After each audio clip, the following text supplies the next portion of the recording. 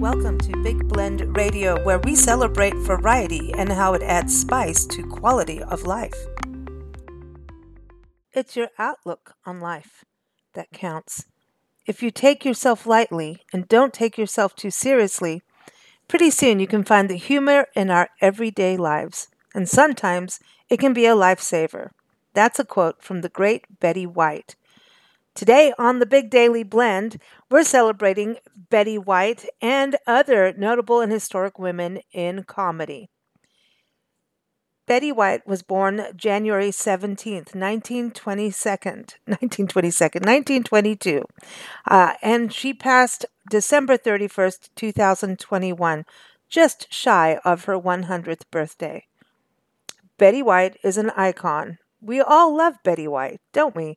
And can you believe it? She has her own national holiday today, January 17th, honoring her birthday.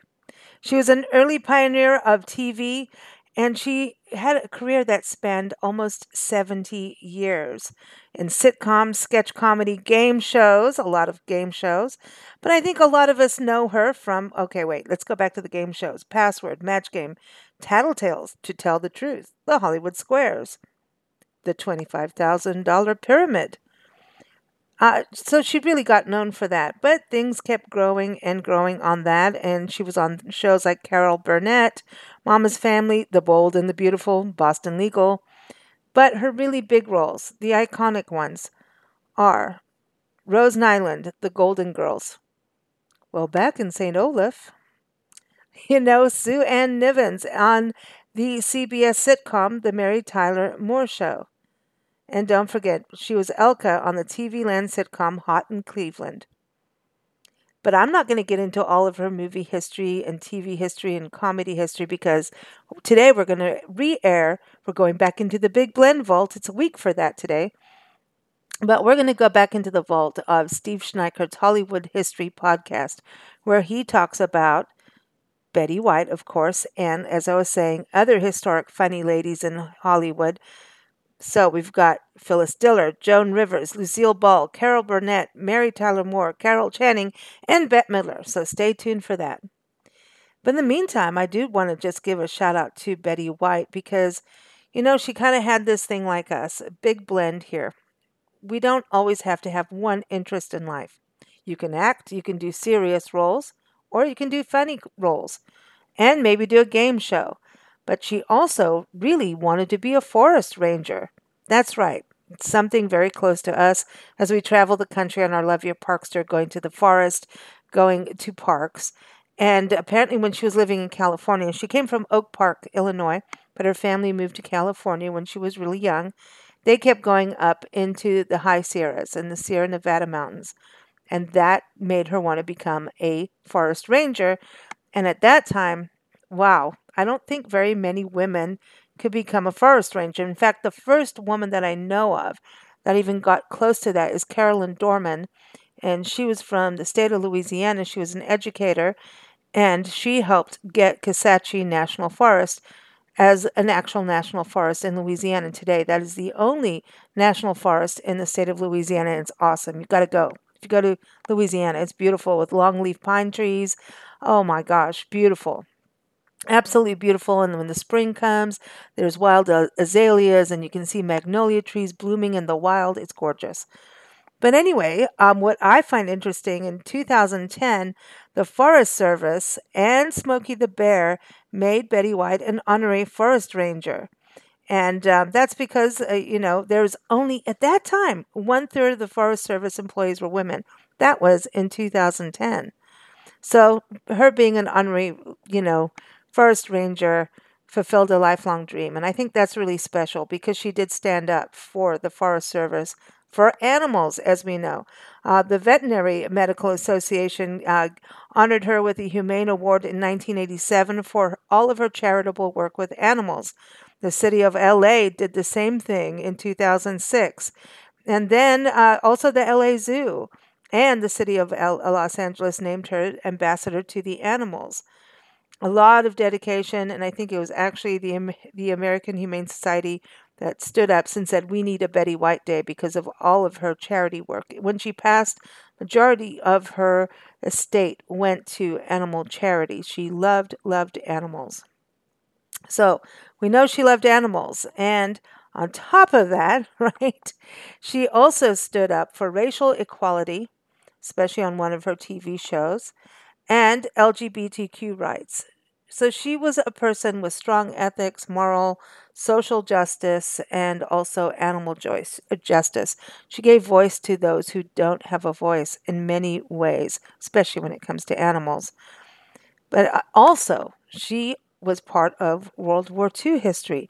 In 1941, she volunteered for the American Women's Voluntary Services, and her assignment included driving a PX truck with military supplies to the Hollywood Hills. She also participated in events for troops and performed before they were deployed overseas. So, Miss Betty White, happy birth anniversary to you. You still make us laugh, you still make us cry, and you make us want to do better in the world and better for all of us. So, we're going to move forward to Steve Schneickert's Hollywood History segment in a second, but I do want to give you the actual song of the day is "Oh Betty," the Betty White song. And this is from the Wanna Beatles. It was written in 2012 when she was 90 years old.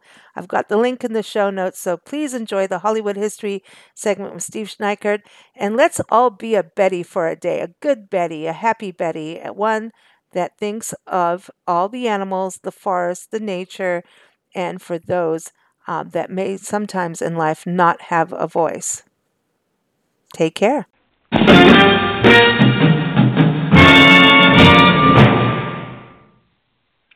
Comedy crosses boundaries, and during the 1950s, 60s, and 70s, many female entertainers struggled to enter the male-dominated world of stand-up and television. While many comedians today get their laughs from shock value, the first female stars of network television had no such fallbacks, and instead entertained with pure talent and screen savvy. They're just funny. Silly as hell is how Betty White describes these pioneers, who are also her peers. White's first television series aired in syndication from 1 October 1953 to 1 September 1955. It was called Life with Elizabeth. Phyllis Diller entered the profession of comedy in the 1950s, an era when gender roles were often exaggerated.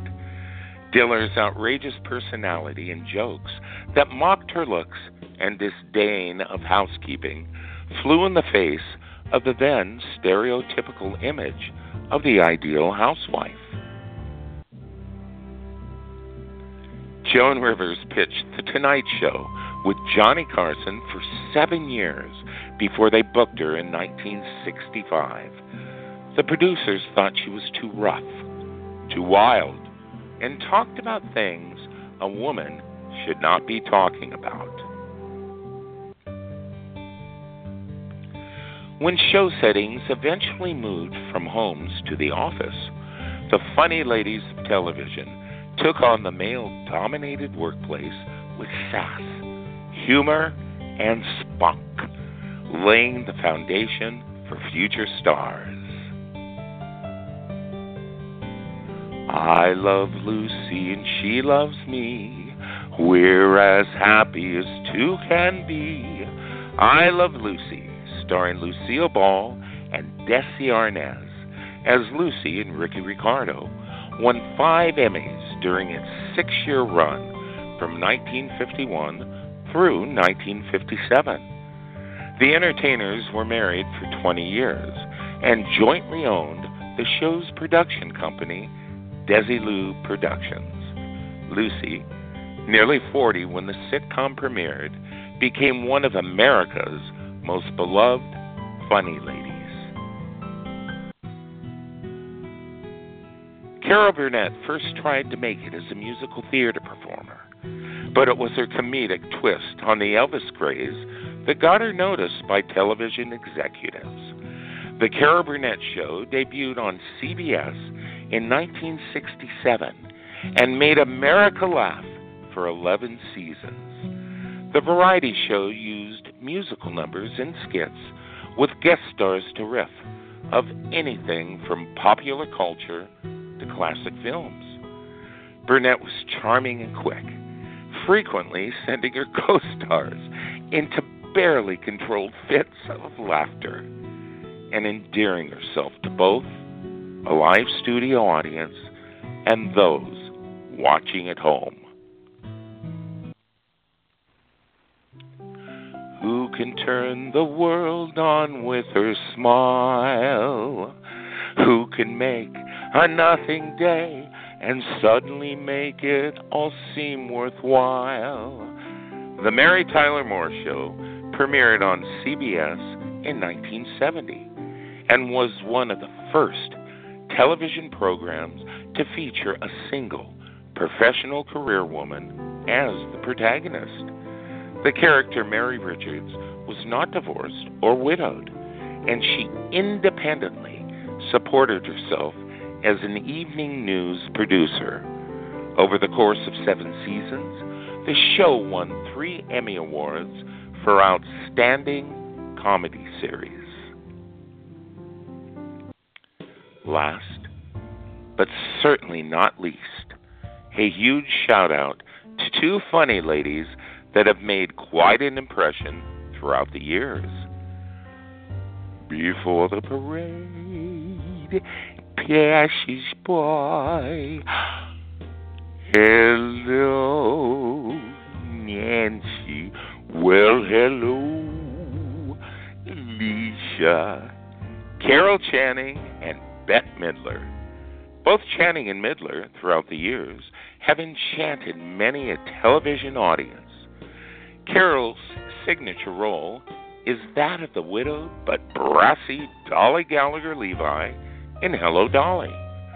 Bette opens on Broadway this spring in a revival of the musical playing, you guessed it, the widowed but brassy Dolly Gallagher Levi at the Shubert Theater.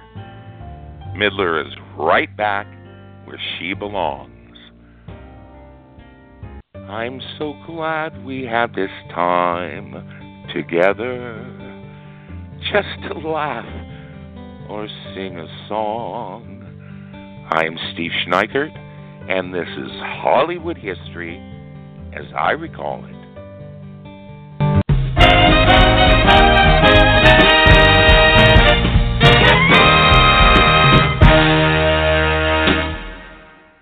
Thank you for listening to Big Blend Radio.